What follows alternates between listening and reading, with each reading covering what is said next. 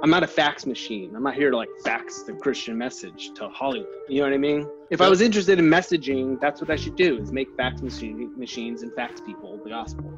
At the end of the day, we're making art and cinema here, and there's room for interpretation of the filmmakers. There's room for interpretation for the viewer, and that's beautiful and kind of messy and wild and weird all at the same time.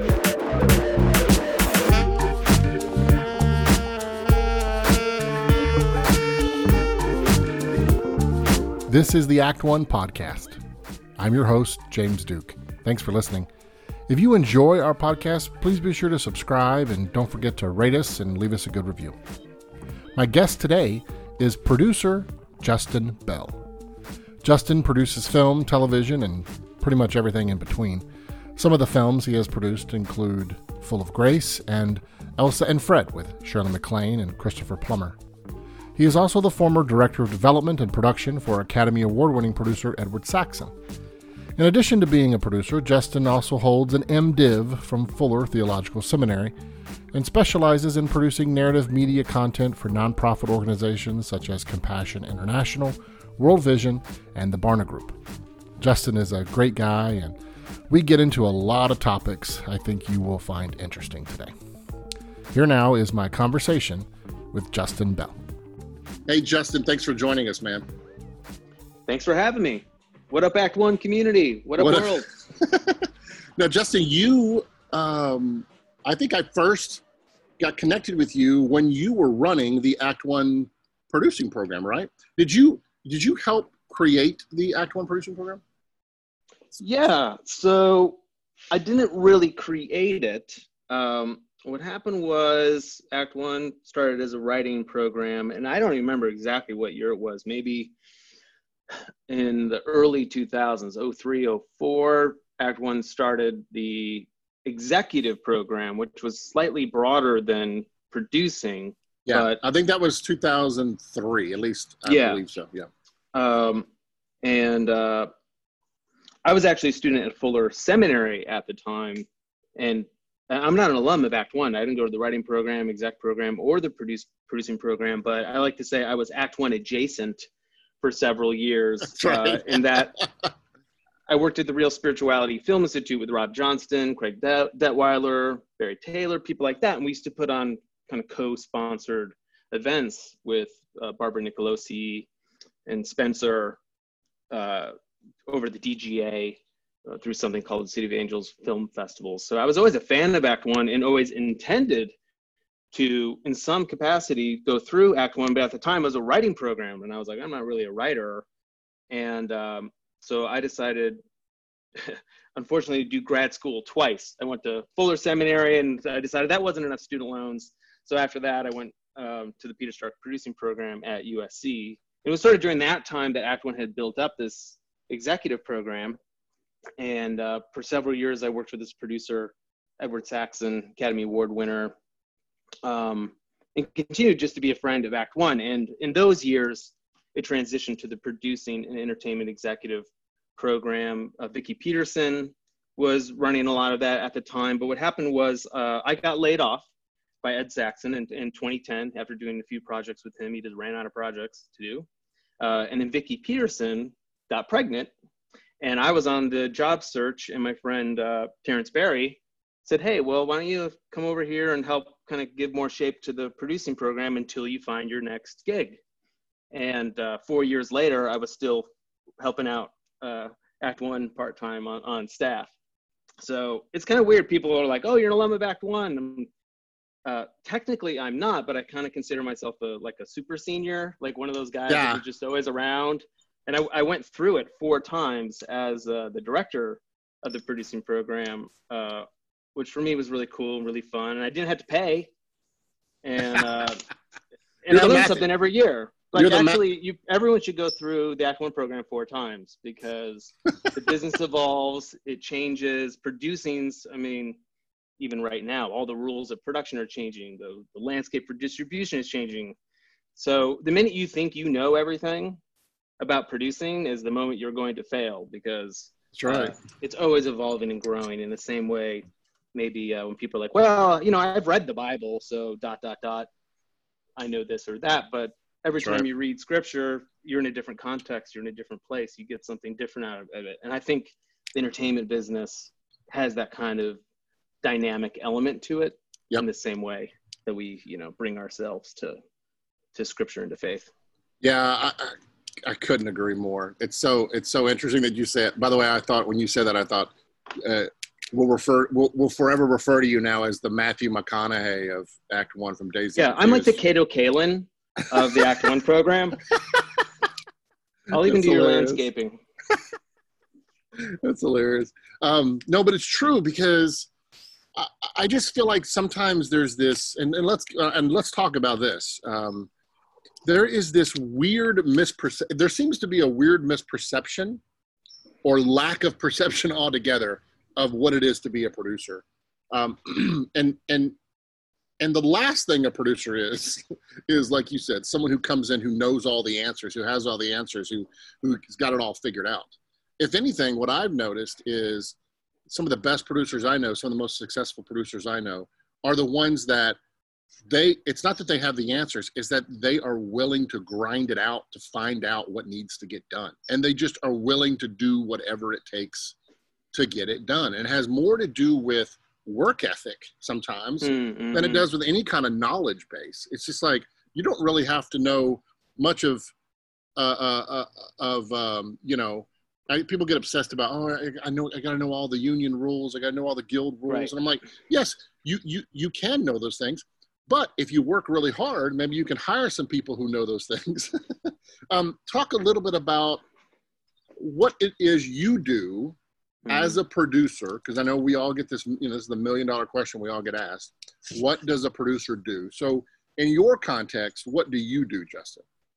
Yeah. Well, I completely agree with you. I think if you had to boil down, like, what are the skills of a producer, what makes a great producer, it is problem solving skills. Yep. And that's creatively speaking, and also logistically production speaking, relationally speaking. It can be in all different kinds of ways. And communication skills, creative communication, functional communication. But if you don't have those two things, I don't know how far you'll get as a producer. And that doesn't mean you have to be an extrovert or anything like that, or they have to be a bulldog or confrontational. It's none of that. But I find producers are solution oriented. Like in giving notes, if you're going to give notes on a script, there are a lot of producers who will tell you what's wrong with this script. And that's easy. It's easy to point out what you don't like. It's easy to be a critic. What separates good producers from great producers on a development level, script development level, is they have ideas for how to make it better, like specific ideas, specific solutions that are grounded in where the story's going or what the story can be. A lot of people have ideas, but they're also just completely far afield from what the story's about. So I think it applies like in every phase of producing, development, pre-production, production, post, distribution, to have that kind of savvy. At the Stark program, Larry Terman, who, he produced The Graduate, Academy Award-winning producer. He says that the number one element a producer needs is savvy, is just to be savvy. That's his word. I like to say problem solving. But in terms of what I do, it's a blend of things. And some of that is a function of, I think, my personality, but also my fear of failure and survival skills maybe in this business. But about half my time is film and television, and the other half is in branded entertainment and in nonprofit media. I started in the nonprofit world. I'm a preacher's kid. My parents were in Christian TV and radio and publishing as a kid. So a lot of my early opportunities as a filmmaker were like making content for Bono's One Campaign or World Vision, Compassion, those kinds of Christian organizations. And at the time, I was a little bit more of a predator. I don't know if everyone uses that word, but a producer, director, editor, someone who just did it all. I was one-stop shop. Like, sure, I'll go out. I'll go to, South Africa and on a motorcycle and shoot your documentary and come back and edit it. And that's really fun. Like, that's how I started, Yeah. And for a while I thought I'd maybe be a director or even an actor or a writer. And what I learned over time was that it was really my project management skills and my problem solving skills that were elevating. There was always somebody who could shoot something a little bit better than me, or edit something a little bit better than me, or had a little bit better ideas than I did. But in terms of like pulling it all together, getting a project up and running and seeing it through, that seemed exciting to me and something I was uniquely built for. You were going to ask a question, but. No, I was going to say, when you say predator, you're not you mean the from the movie Predator? No, not predatorial. No, nothing like that. I mean, like that's a hyphenate kind of hybrid jargon. That's hilarious. Somebody who does a little bit of everything. And I still sometimes will get a call for something like that. And I'm like, I really wish I could do that. I'm not good at that anymore, or if I don't even know how to touch Adobe Premiere. Like, as a producer now, like all I touch is a phone and a computer and Zoom calls, Yep. I used to be I'm a self-taught editor 20 years ago. Like if you were to put me in front of a Final Cut Pro system today, it would take me probably a month to figure it out again, probably. Mm-hmm. Yeah, but I separate producing into two categories. I think the core definition is a producer is someone who causes a film or a show to get made. So basically, if you were to like pluck that producer out of the equation, there would be no project, like period. Now, how that happens is different in every project, and every producer brings different strengths to causing this thing into reality. So some producers are really great at financing. This is something that I've sort of struggled with. Like, well, I'm not like a MBA, Harvard, Wall Street guy. Like, I'm not even all that interested in that stuff. Exactly. But there is a piece of producing. Like, if you can show how a movie makes sense from a business perspective or financially, that can get people excited and putting money into your project. I also see projects that have money but go nowhere because then it can't get packaged with talent. The script's no good. So that's not the only piece. But there are producers who have that kind of economic strength they bring to everything. That's something I've had to learn over time. It wasn't natural to me. I feel like I'm good at it, but I'll never be great at it. Then there are producers who are really great at overseeing production, right? Their budgets are solid, their schedules are solid, like the plan on the ground is great. They know how to maximize the incentives. Like they kind of have a packaging and management skill. They don't know how to raise the money, but they know how to spend the money really well. And they're known for delivering a great product. That's also something that I didn't start knowing, but it's something I've grown into, and I find I've learned over time I'm actually pretty good at that, and I enjoy that. And that's sort of that pre-production, that kind of soft late development into pre-production phase of like, how are we going to get this over the top? Okay, now we got money. How are we going to make this? I find that really fun because if you're just developing all day or just raising money, you feel like you're spinning your wheels. But the moment you think you might have something real, like even if it's not 100%, it's just getting close. And now we're going to build a plan and start like, this is a moving train, or at least we're going to tell people this is a moving train. I love that. I love that phase. But I've had to learn from other people how the unions work, how payroll works, how all that works. And there's a certain phase of it, a certain like depth of it that I'm also not interested in, because I've realized I'm interested in kind of getting this thing off the ground and then delivering at the end.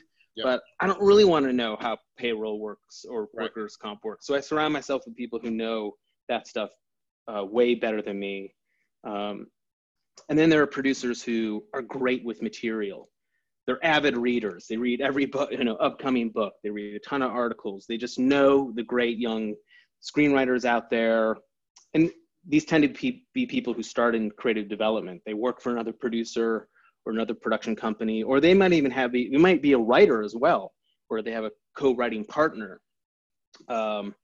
So they may not be necessarily a business person or like someone who loves being on set all day, but they know great material and they know how to develop that with writers. So my unfortunate position is I don't think I'm like any one of those things. I'm just a little bit of a jack of all trades who sort of came up in the development area, and then I've learned more about production. So I would say development and production are my strengths, and then I have to bring in kind of that financing help or people on the back end for marketing and distribution. And beautiful thing about producing is people produce often in teams.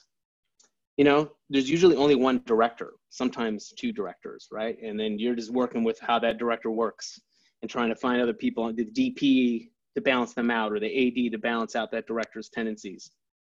In producing, just 2, 3, 5 producers on a project, and hopefully everyone comes at it from a different area of strength.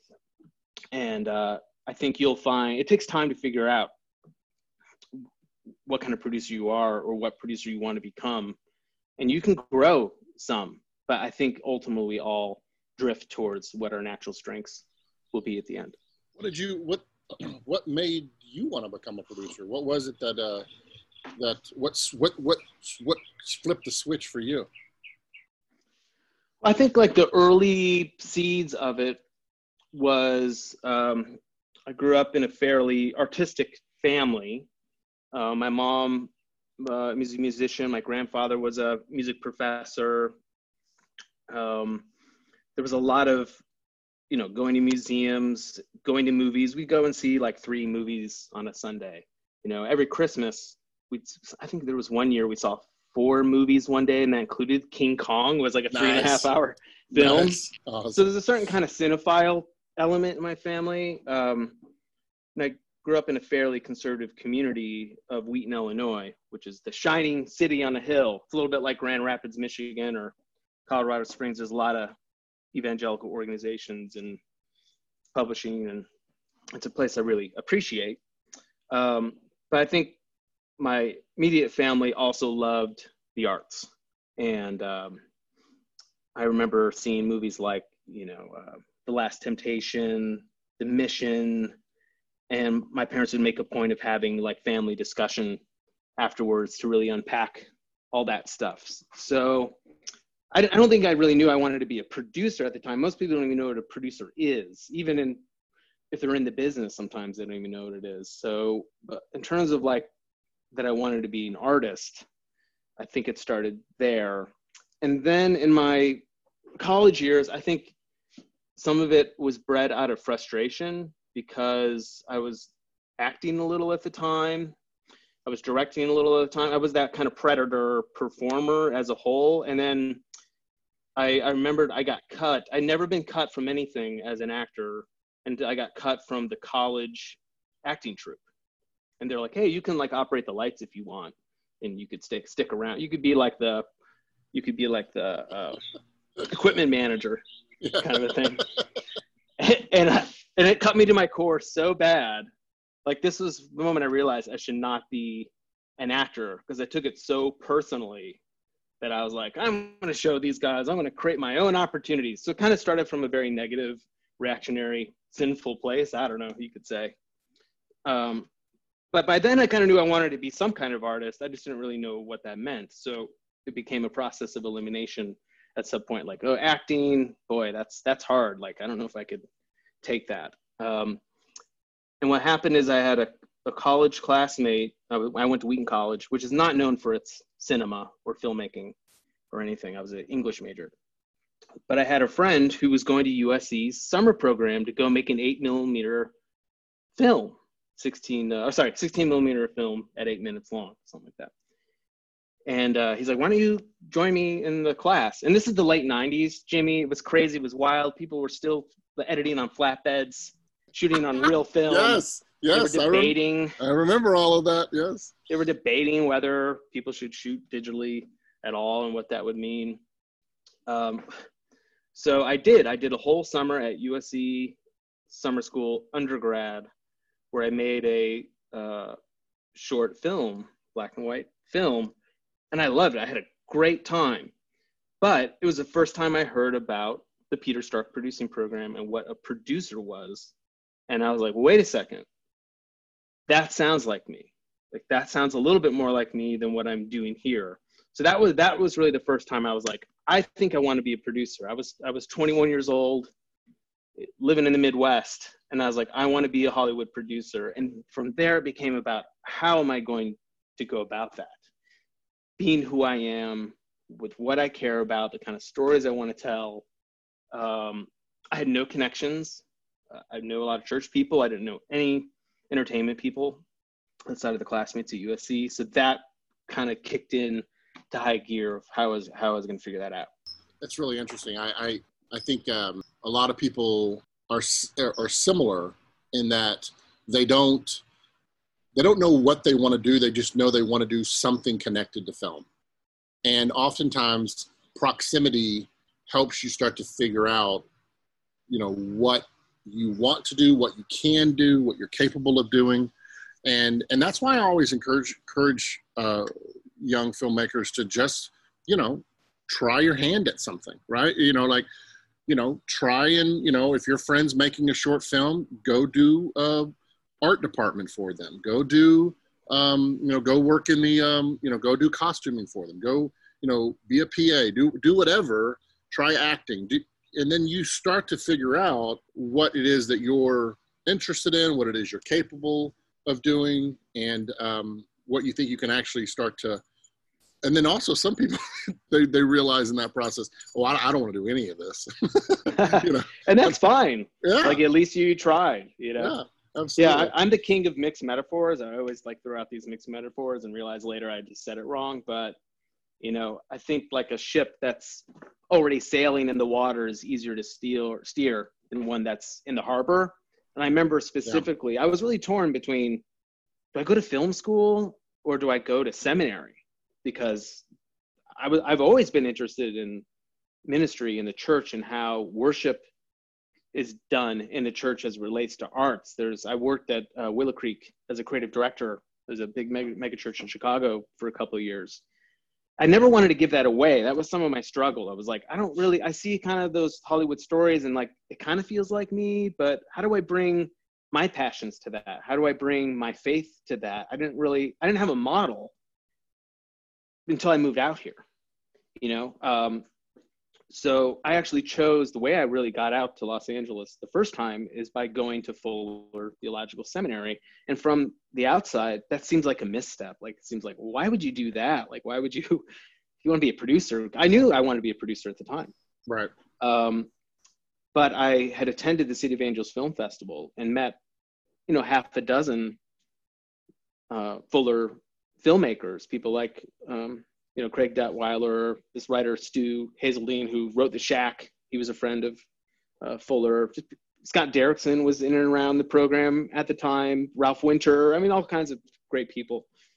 And I kind of came out because of the community. I was like, I thought I was going to be the only Christian out here. I really did. How egocentric was that? I thought I'd be able to get all the Christian money.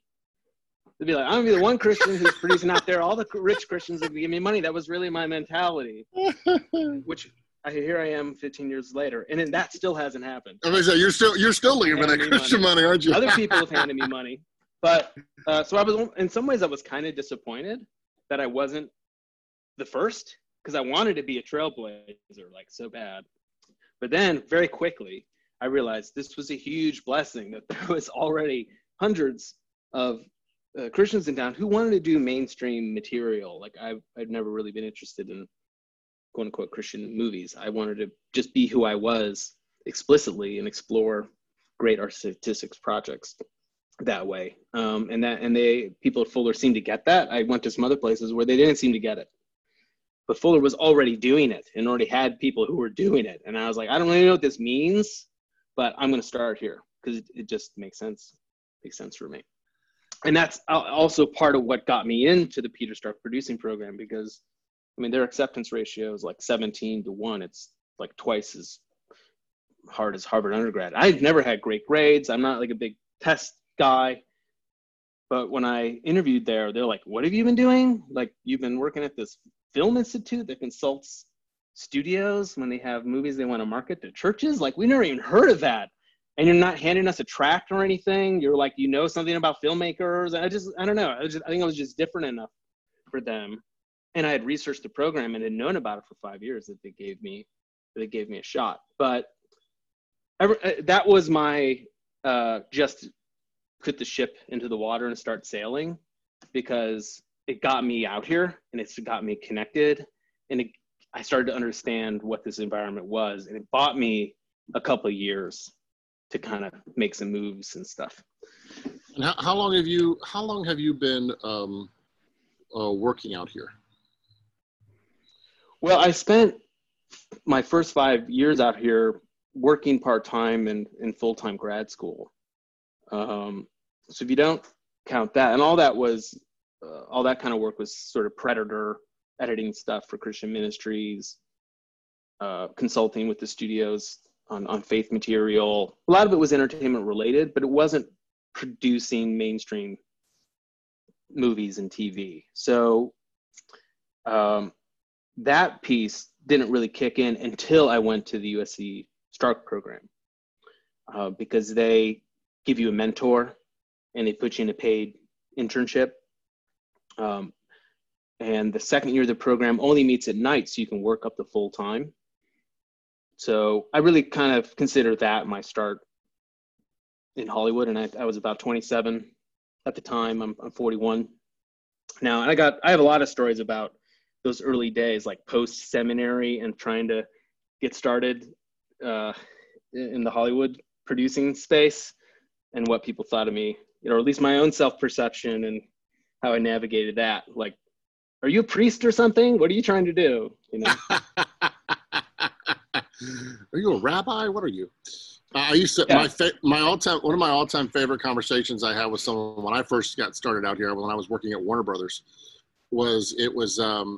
I'm dating myself a little bit here, but it was during Y2K, right before Y2K. And my friend kept asking me, so what's going to happen? And I was like, what do you mean?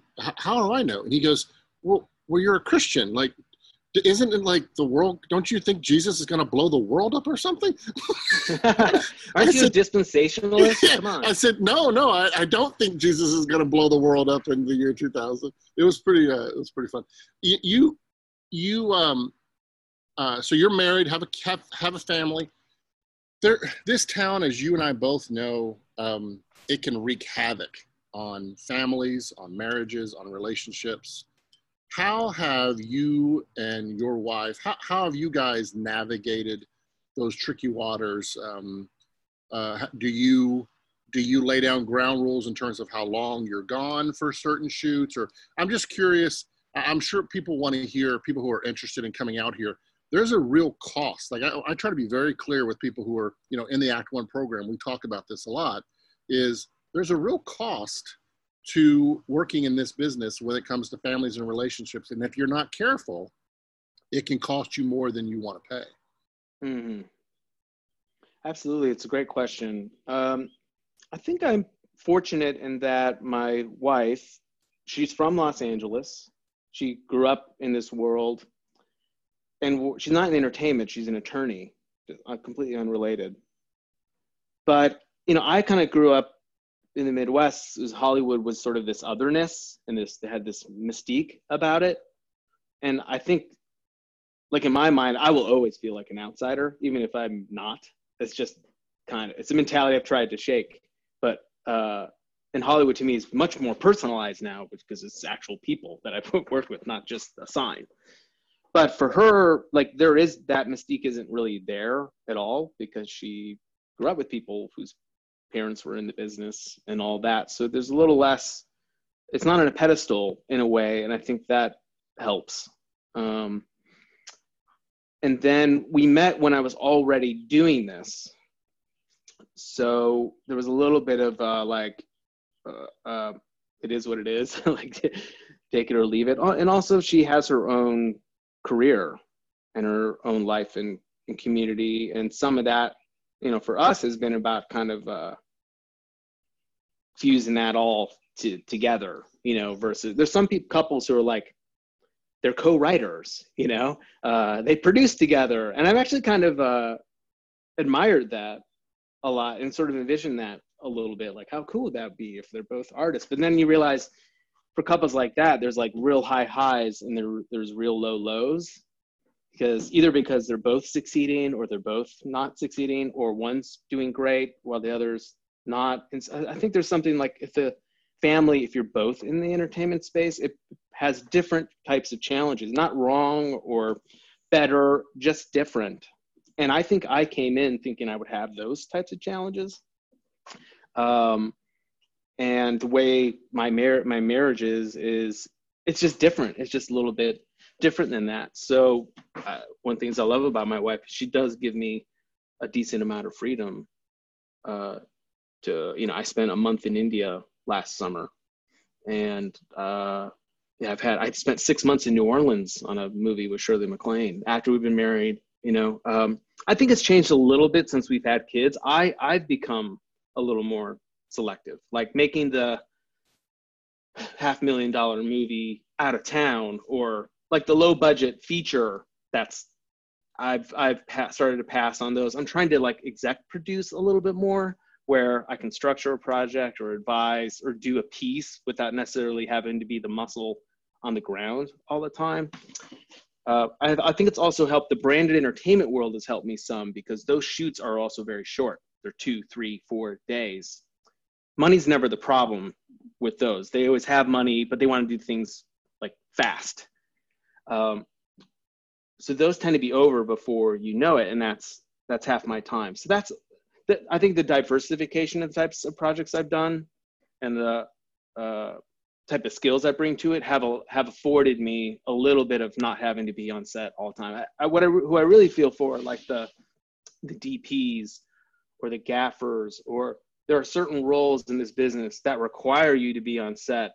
Like if you're not on set, you're not getting paid, and you're there 12, 14 hours a day. I think those are especially challenging. And creative producing, there's some flexibility, because you'll go months at a time where you're just developing and you're in an office and you're itching to get back to set. But each project, my wife and I, we have to talk about whether it's worth it. It's the equation of, is it exciting? Am I excited to do it? Is it something that will help, my career? And is it something positive for my family? And is it going to, with 2 kids and a working wife, we don't have a lot of family nearby either. It's not like we can just drop the kids over at mom's house. The best part about sometimes having a spouse who isn't in the business is that you have that, that voice, that common sense voice that isn't affected by other stuff. They're just looking at it from their perspective. Yeah. And sometimes when you don't have a spouse in the business, there's a little more explaining, like why you're going to that screening, or why, like, well, you're not getting paid to do that. Why are you doing that? All very reasonable stuff. But when you have a spouse that's in the business, they seem to, like, there's a little less of a, like, have to get it factor. They get it. But I think you're susceptible to the ups and downs of the business. I mean, we could talk about, I think diversification of the types of projects, especially in today's age, with everything, distribution changing, a lot more digital types projects. I think some of that 6-month set life is changing. And with, the pandemic as well, I think the way productions are shot is going to evolve. What are your thoughts on that? I mean, there's a lot of conversation. Probably by the time people hear this, there'll be some implementations. We're recording this, during the lockdown period during the pandemic. And so probably by the time people hear this, there'll probably be some things that are being implemented. But what are your thoughts? What are you hearing? I'm sure you have some projects that you were probably prepping to be shot either now or at a future date that have been put on hold. What's your thoughts on that?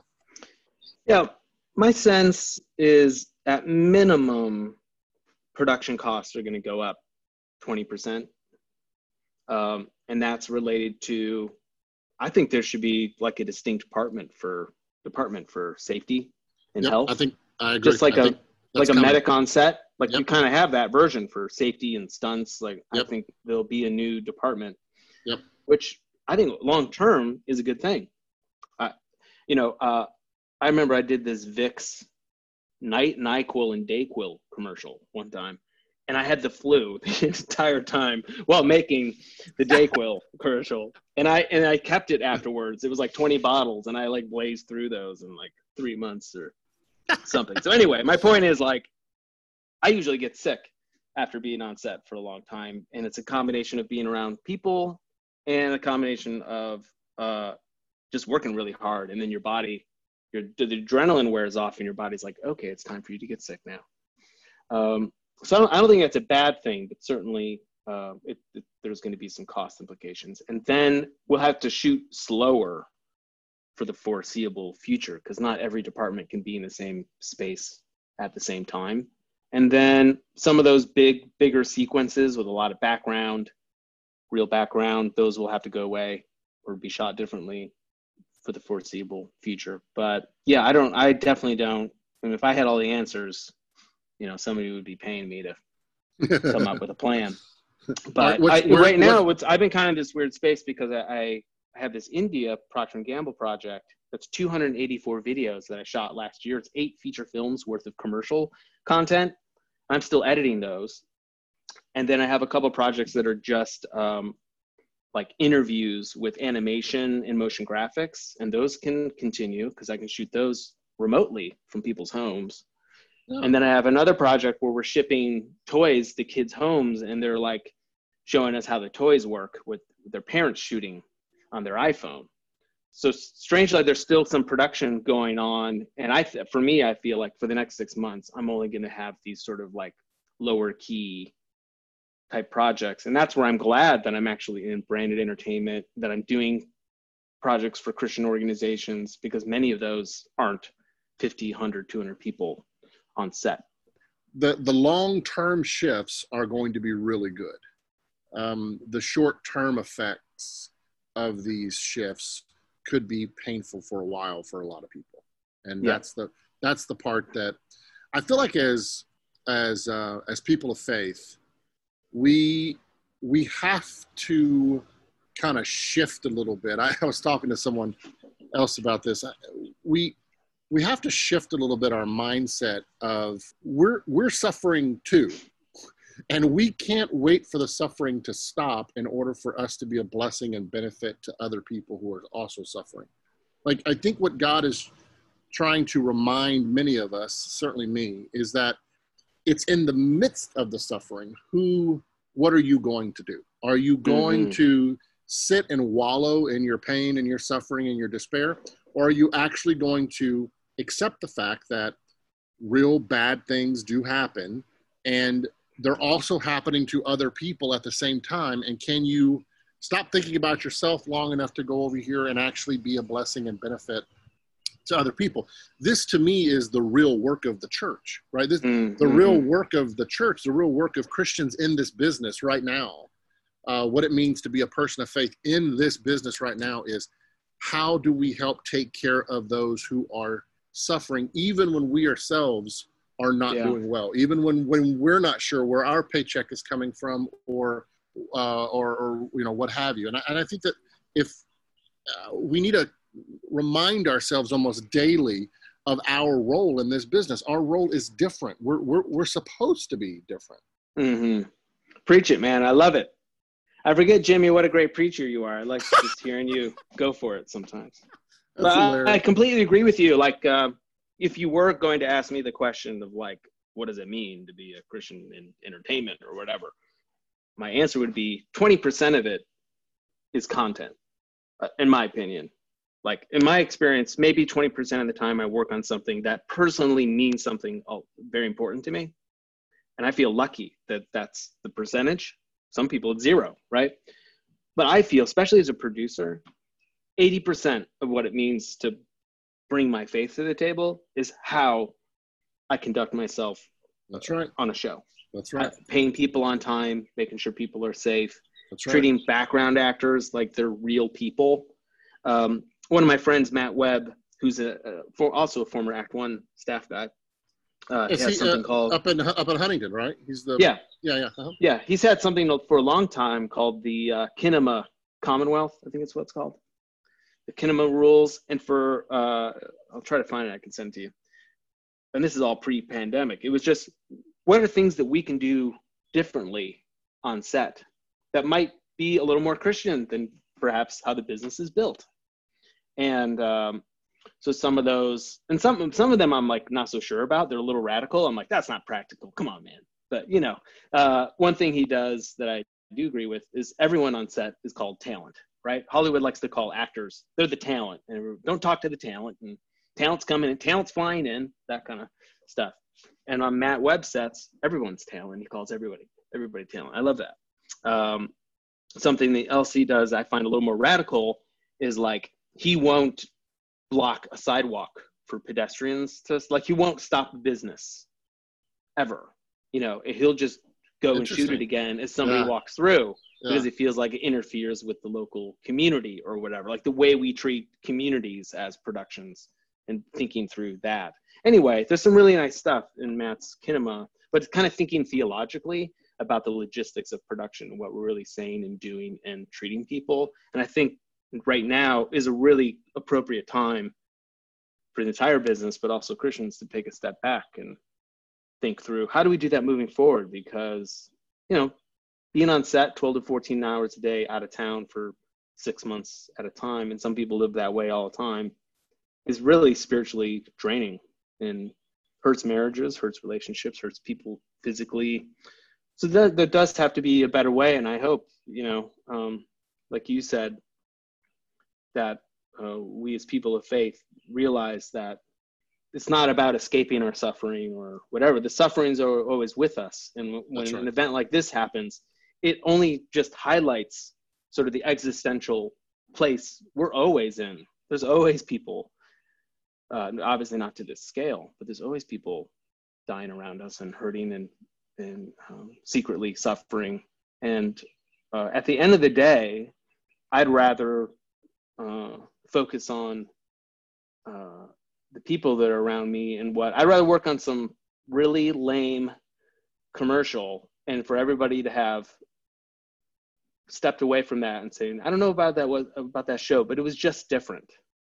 I'd rather have that than to work on my epic mission, you know, the mission style feature, and for people to walk away and be, what a miserable movie that was. What a hack that all those producers were, and people got hurt. I'd much rather have that. I don't think I could have said that 15 years ago. Yep. When I think the material was so important to me at all costs. And now the process is so much more critical. And you know this, and this is what we talk about at Act One all the time, is that there's such a focus of people coming into the business on the content they're going to create. It's got to be, you know, you know, the greatest, you know, quote unquote Christian cinema ever made, all this kind of stuff. And you're so true. I might even argue with you, probably lower percentage than 20%, in the sense that we are the product that we're creating, like who we are on set, who we are in those, you know, in those edit bays, who we are, you know, in those writers' rooms and in those executives' offices, like on set, who we are. That's the product we're producing. And, you know, I don't think I realized how much I cared more about, I think the shift for me in caring more about the people than the product was when I actually started doing more stuff and building up friendships with people and living life with people.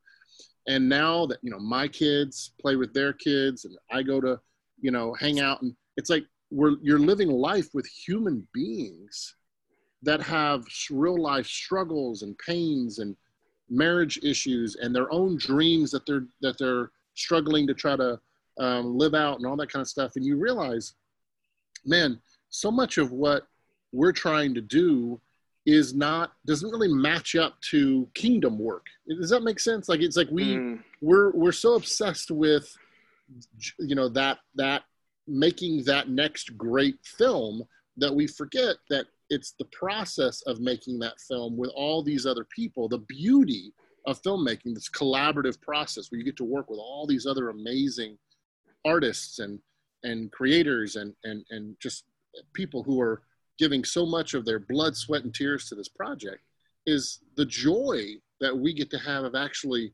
working alongside them, being with them, living life with them. And to me, like, you know, I look at Jesus's teachings and I think to myself, in many respects, he's trying to make us more human. You know, like, we keep trying to aspire to be less human, right? Mm-hmm. To avoid pain, to avoid, the hard road. And really life includes all these things. And so it's not about the elimination. I think this is where I may differ with some of my Buddhist friends, right? is the gospel of Jesus isn't about the elimination of suffering. Mm-hmm. It's about the contextualization of suffering and understanding it and working through it, and helping other people in the midst of that suffering. I love it. Jesus suffers alongside us. Yeah. But I digress. See, it's what I took me 10 minutes to say. You just said it in one. Yeah, I don't know how much time we have, but I think about it in terms of like truth, goodness, and beauty, sort of the three pillars of That's right. spiritual exploration. And what I love, I mean, I grew up in the evangelical environment. I think this story is a little bit different for Catholics. But, in the 1980s, evangelicals didn't really believe movies did anything, and I think there was this resurgence in the 90s where it was like, wait a second, art matters. Art is powerful. Like, we need to be doing more with that. And I caught that vision. I caught that excitement. And I think that was a really great pivot by a lot in the Christian evangelical world. But I think the flip side of that arc is a little bit of magical thinking that, like, if we can make the great movie, it'll solve all of our problems, all of our PR problems, all the way people see us. And I have a few problems with that is, at the end of the day, it's just a movie. Like, maybe all I do is inspire somebody to sit on their couch, eat some popcorn, drink, one too many glasses of wine and pass out before the movie's over. Like, if that movie's not supported by like some kind of grounded community on the back end where like someone could talk about that movie or follow up on that, like at the end of the day, it's just a product in a way. But also, it's not one movie. It takes a lot of movies that are good like that to make any kind of change, So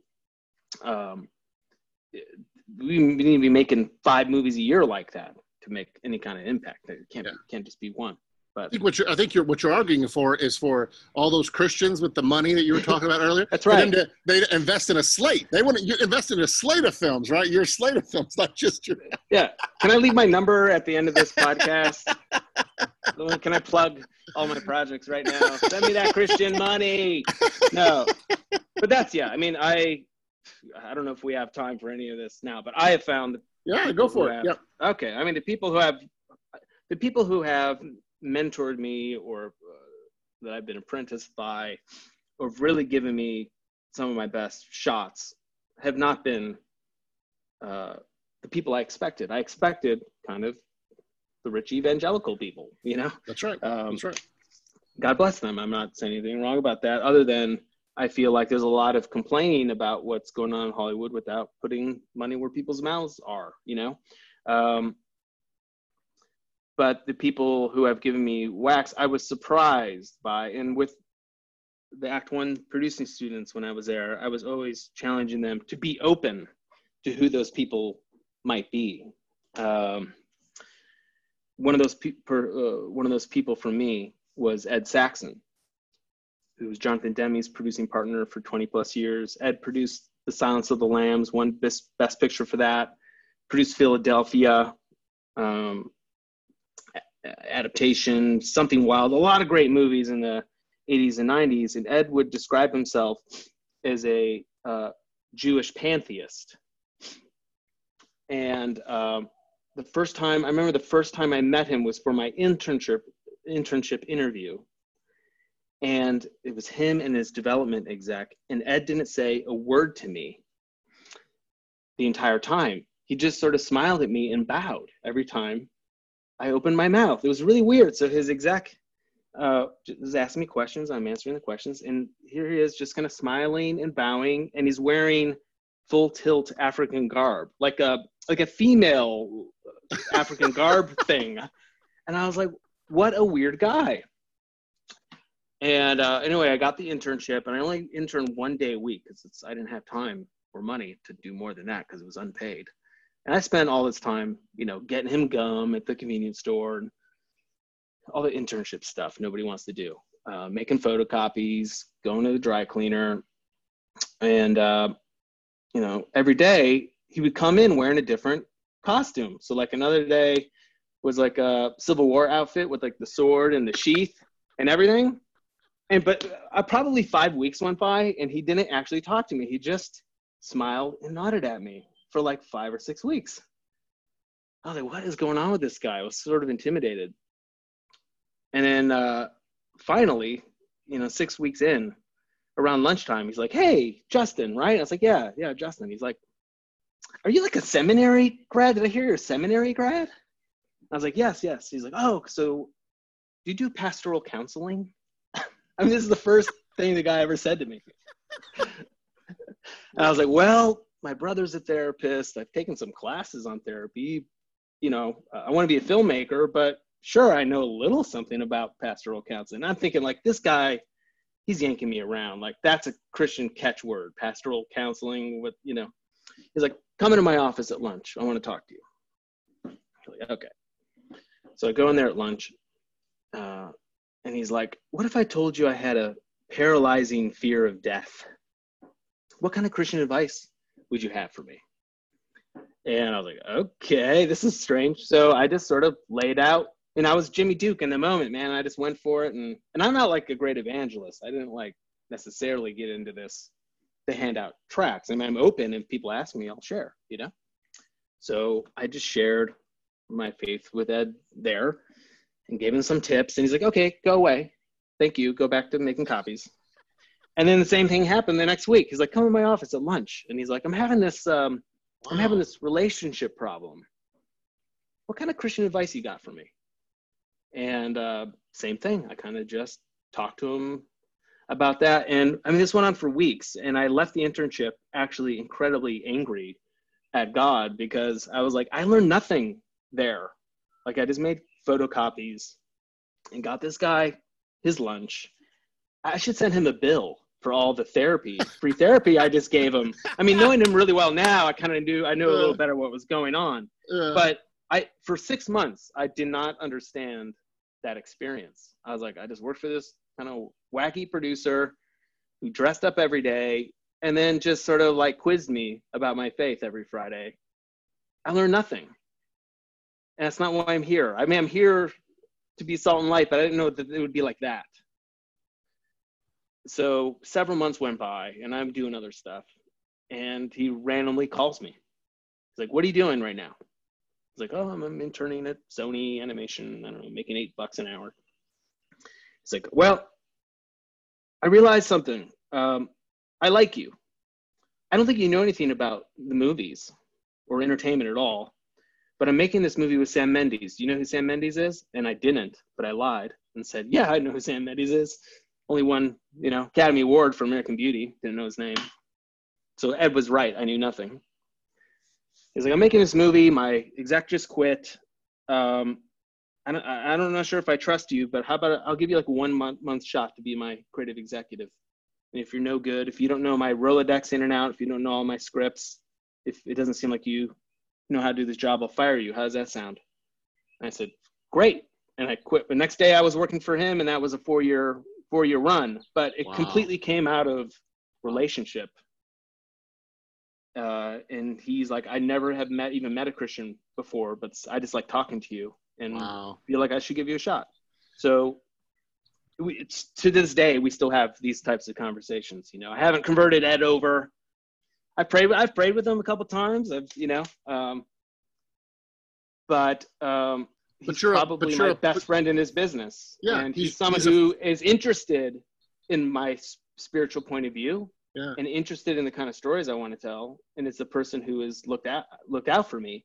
But on paper, we have nothing in common. And that's okay. And that's the thing. That's the magic of friendship. That's the magic of actually connecting with other people. Is sometimes on paper it doesn't make any sense at all, but there was something truthful about you that he didn't get from other people, that he enjoyed having those conversations with you. He enjoyed being able to ask those questions because, like you said, he didn't know anybody else to ask, And that's a what were the costumes for? Did you ever find it? Oh yeah, I didn't wrap that up. At the time, his daughter was like 7 and 3, and he was dropping them off at school, dressed up just for fun. And what I realized is that, I mean, he's just a very fun guy. That's awesome. Even to this day, sometimes he'll call me at like 5:30 in the morning, and I don't even work for him anymore. And he'll just sing to me. He'll just call me sometimes and just want to sing for me. And probably one of the most curious, inquisitive, spiritually searching people I've ever met in my life. Wow, that's awesome. And what do you think is? Do you think that's part of the secret to his success? Like, the time that you've spent with him, looking at his abilities, do you think curiosity, his curiosity, is something that has really worked to his advantage? I think so. I mean, I can remember we travel on. I remember this distinct moment. There was we were shooting Away We Go, which was the Sam Mendes movie, and like across the street was some kind of like art in the park, fart in the park kind of setup kind of thing. And it was like people like smithing swords, and it was a very unique kind of thing happening across the street. And so when we wrapped that day, Ed was like, "Hey, come on, let's go across to the carnival and get some cotton candy and look at the belts that are for sale and stuff, And he's like, "Hey, Sam," who's a very proper Englishman, lovely, but kind of a serious guy, "Sam, come over with us," And Sam's kind of like, "Why would I go over to the carnival? That looks terrible, like not clean or anything." And Ed's like, "Come on, yeah, let's go." And like we're in there, in the photo booth taking pictures together. He's like trying on the boas. And I think some of his secret is like he's very kind of salty. Like he's not, with all of his success, he's still very connected to like normal life and normal things and what means something daily. And he finds joy. I think it's the curiosity and the joy. Like one rule he had when I worked for him was, we're going to do something fun every day that has nothing to do with work. So like every day we'd make this is all before like Vine and, YouTube stars, but every day I would have to like shoot a video for him of him just doing something stupid. Really? Or wow. Whatever. That's great. I love this guy. That's awesome. Yeah. So there's people like that. I mean, there's other people as well. There's been great, wonderful Christian people and all that, but you never know kind of where your mentor is going to come from. That's right. What was it like working with Sam Mendes? I kind of have this long-standing theory about him, in that, if I remember correctly, Spielberg hired him. He was a theater director, and for stage, and Spielberg kind of plucked him out of there to do American Beauty for DreamWorks. And they put him with Conrad Hall. And so you have this amazing, so you get, so all the, if you remember, all the performances get nominated and win the Academy Awards because he's able to sit there with those beautiful actors and craft these amazing performances. And the Conrad Hall just, shoots the heck out of it. Mm-hmm. And then it just seemed like Mendes has this amazing approach of hiring the best technicians around him so that he can do his expertise, which is, working with the actors. And so did you see any of that? What were some of your thoughts? Well, absolutely. Well, once Sam got attached as the director, it became very easy to cast the movie because actors loved working with him. It was just that simple. They all wanted to be in the Sam Mendes business. So definitely for that. I also remember we had a lot of rehearsals. He rehearsed a little bit more than some other directors. Also, he stayed in the Video Village a lot more than some other directors. He's very, in my experience, sort of very steady, very calm, kind of talks to a few people, and like you're saying, very skilled people around him who do their job. So I think he's good at kind of building the team around him. And he really focuses a lot on the actors. He doesn't get into the minutia of the technical stuff or is walking away complaining about the food or, just like producing, every director has a different strength. And I think at the end of the day, he's got that ability to bring the best out of actors. And he, Ellen Kuras shot that movie, and he just works with great DPs and has a great visual taste as well. But he's very, the worst thing is a director who doesn't know what he or she wants. And Sam's not that person. He will always tell you precisely what he wants, and that sometimes can be really hard to pull off, right? Because a lot of what a producer is getting all the stuff there so the director can do their job. And sometimes I described it as like the Sam Mendes wake. I don't think he realized at times how hard he made other people's jobs, but it was only because he was being really specific about where we were going. And I'd much rather have that. I'd rather work my tail off to get something I know is going to work. And that's, versus a lot of waffling. He's not a waffler at all. But there's other directors who, I did this one web series where we had the same crew, but we swapped out the actor and the director midway, actors and director midway, a little bit like a TV show. And it was like a chemistry test of like, here's the exact same locations of the exact same crew, and we're just going to switch the directing and acting team out and see what happens. And it was like completely different. Like one director, very strong with like, I want to be on this lens, I want to have these lights. But they kind of at times like, okay, actor, lift that. The actors were sort of a cog in the wheel of the technology that was going on. And the other director really kind of had a theater background and only really knew how to work with the actors and kind of had to trust the crew members around, the DP and the gaffer, to pull that off.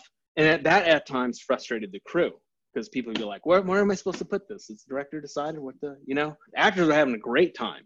But the crew with the other director, the crew was like, yeah, we're on this. The crew was ready, always ready.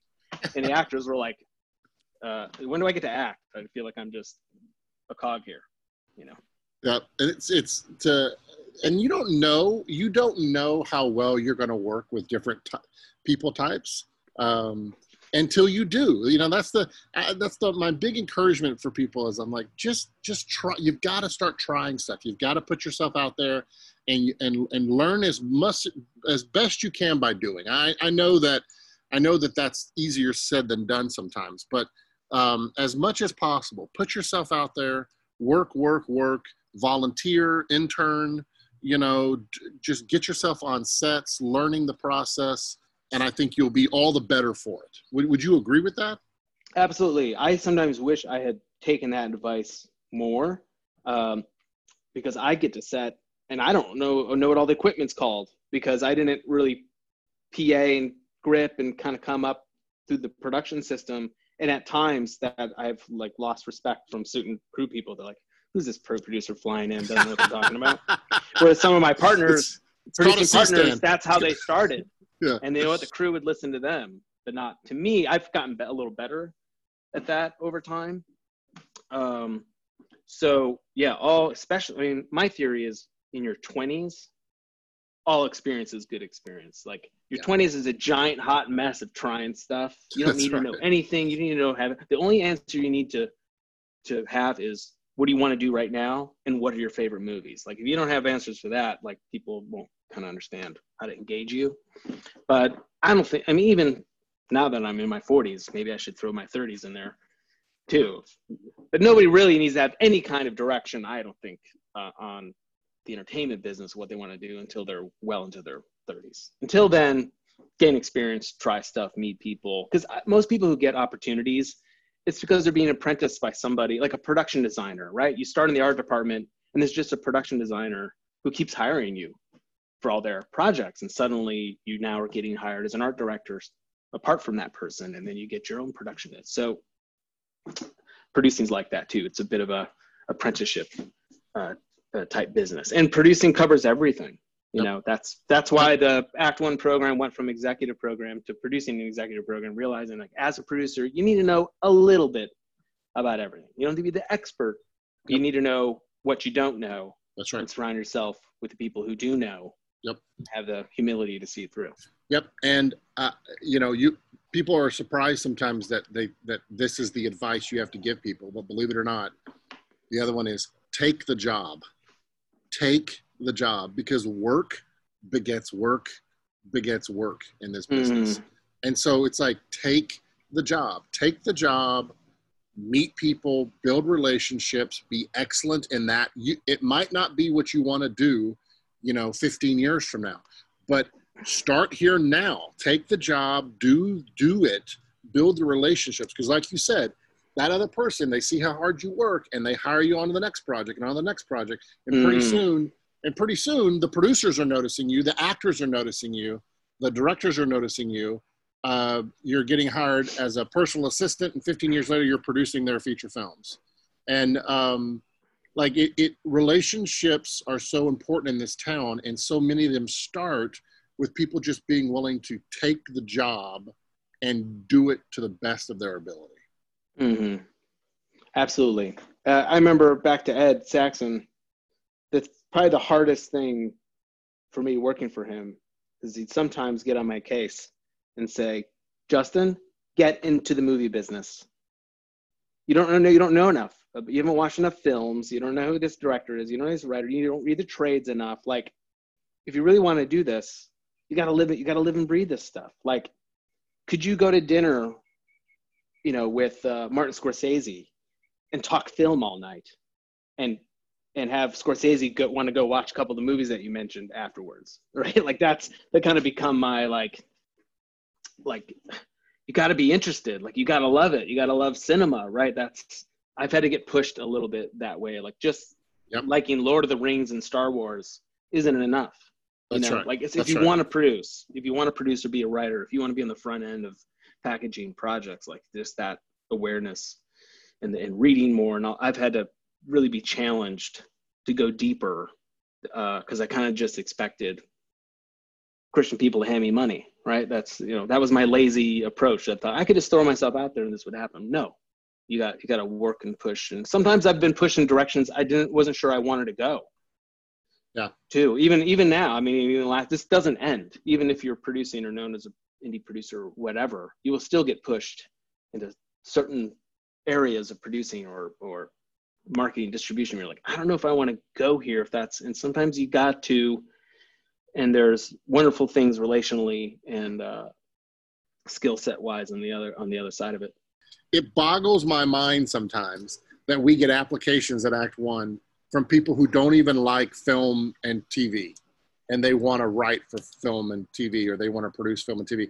And then, as they're describing themselves and stuff, it's like, well, I'm not really into film or television. I just feel like God's calling me. And I'm thinking, one of two things. One, you're probably, my guess is you're probably not going to last long. Right. But two, if for some reason by chance you do last at all, you'll be miserable. God is calling you to suffer here. because you're literally trying to make the stuff that you don't even like. Like, it doesn't make any sense to me. I absolutely agree with you that you have to be a fan. I'm not saying you have to love everything, but you have to love the art form, and you have to embrace the idea of what it means to make good television, what it means to make good film, what that is. Right. Yeah, sir. What I was saying before, kind of like, evangelicals getting behind the power of cinema. Like, I do believe in the power of cinema. Don't get me. I believe in beauty. I believe in all that at the end of the day, that cinema can take you to new places and expand your world. And, you can be humbly receiving some, beautiful experience through it, or what. I believe in all that. So it's sort of this weird balance of, like, I believe in the power of cinema. I also believe in the limitations of cinema, that at the end of the day, that it's just a movie. But yeah, if you don't love it, if you're not, like, in it, if you're not, people can tell. Yeah.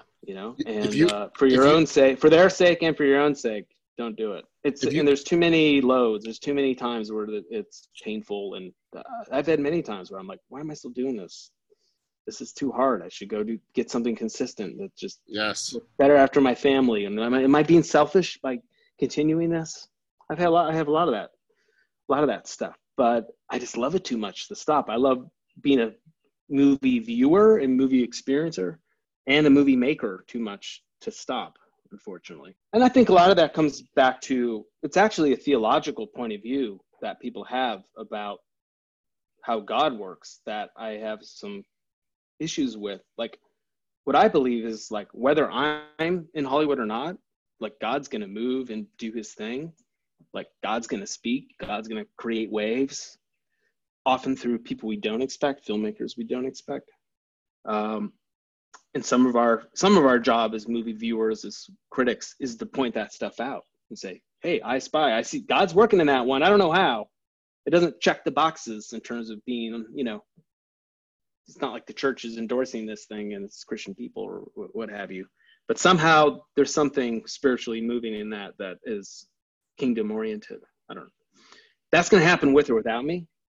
And I just want to join the party. Like, I just want to be a part of it and help advance that and grow it. And but I've taken a little bit of pressure off myself of, like, I don't need to be the vehicle. Like, I'm not a fax machine. I'm not here to, like, fax the Christian message to Hollywood.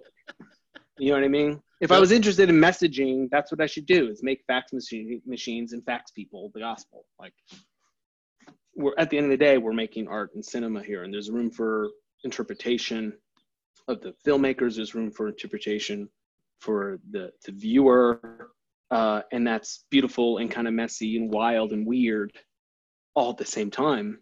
So that the mystery of it is some of what I'm attracted to. And I think once you kind of, not that you give that up, it's, trust me, like, I want people to know who Jesus is, I do. But I knowing that I'm not the only one, and that I do it in community, and that I'm not that powerful at the end of the day, but knowing that I can contribute to that is releasing in a way that actually helps me to do better.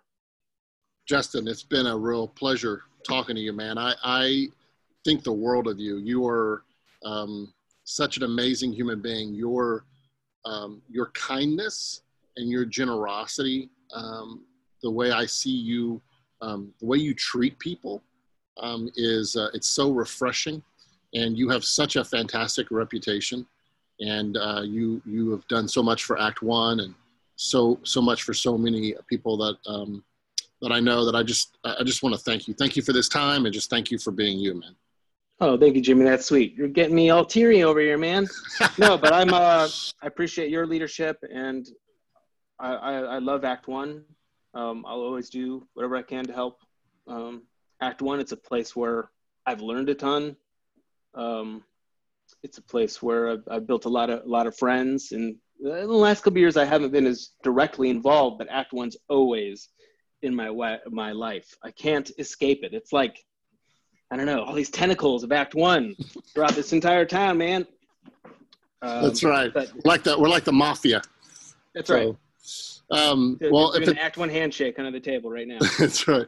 Well, if it's okay with you, we close all of our. I've been closing all of our podcasts with praying for our guests. So if it's okay with you, I'd love to pray for you. I'd love that. Okay. Heavenly Father, thank you so much for today. And thank you so much for the chance to be able to talk to Justin and spend this time with him and learn about him and learn from him. And God, I just pray right now that you would bless Justin and bless all that he does. I pray, God, that you'd bless his marriage, bless his relationship with his kids, with his family and friends. God, I pray that you would bless all of his work endeavors, these projects that he has coming up, these projects he has in post-production. And God, I pray you would continue to use Justin as a beacon of truth, goodness, and beauty in this business. I pray, God, that you would give him more and more opportunities to serve others and to love on others and to be a representative of you. And we just thank you for this time. We pray this in Jesus' name, and your promises we stand. Amen.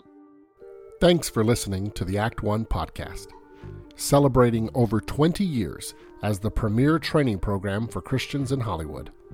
Act One is a Christian community of entertainment industry professionals who train and equip storytellers to create works of truth goodness, and beauty. To financially support the mission of Act One or to learn more about our programs, visit us online at actoneprogram.com.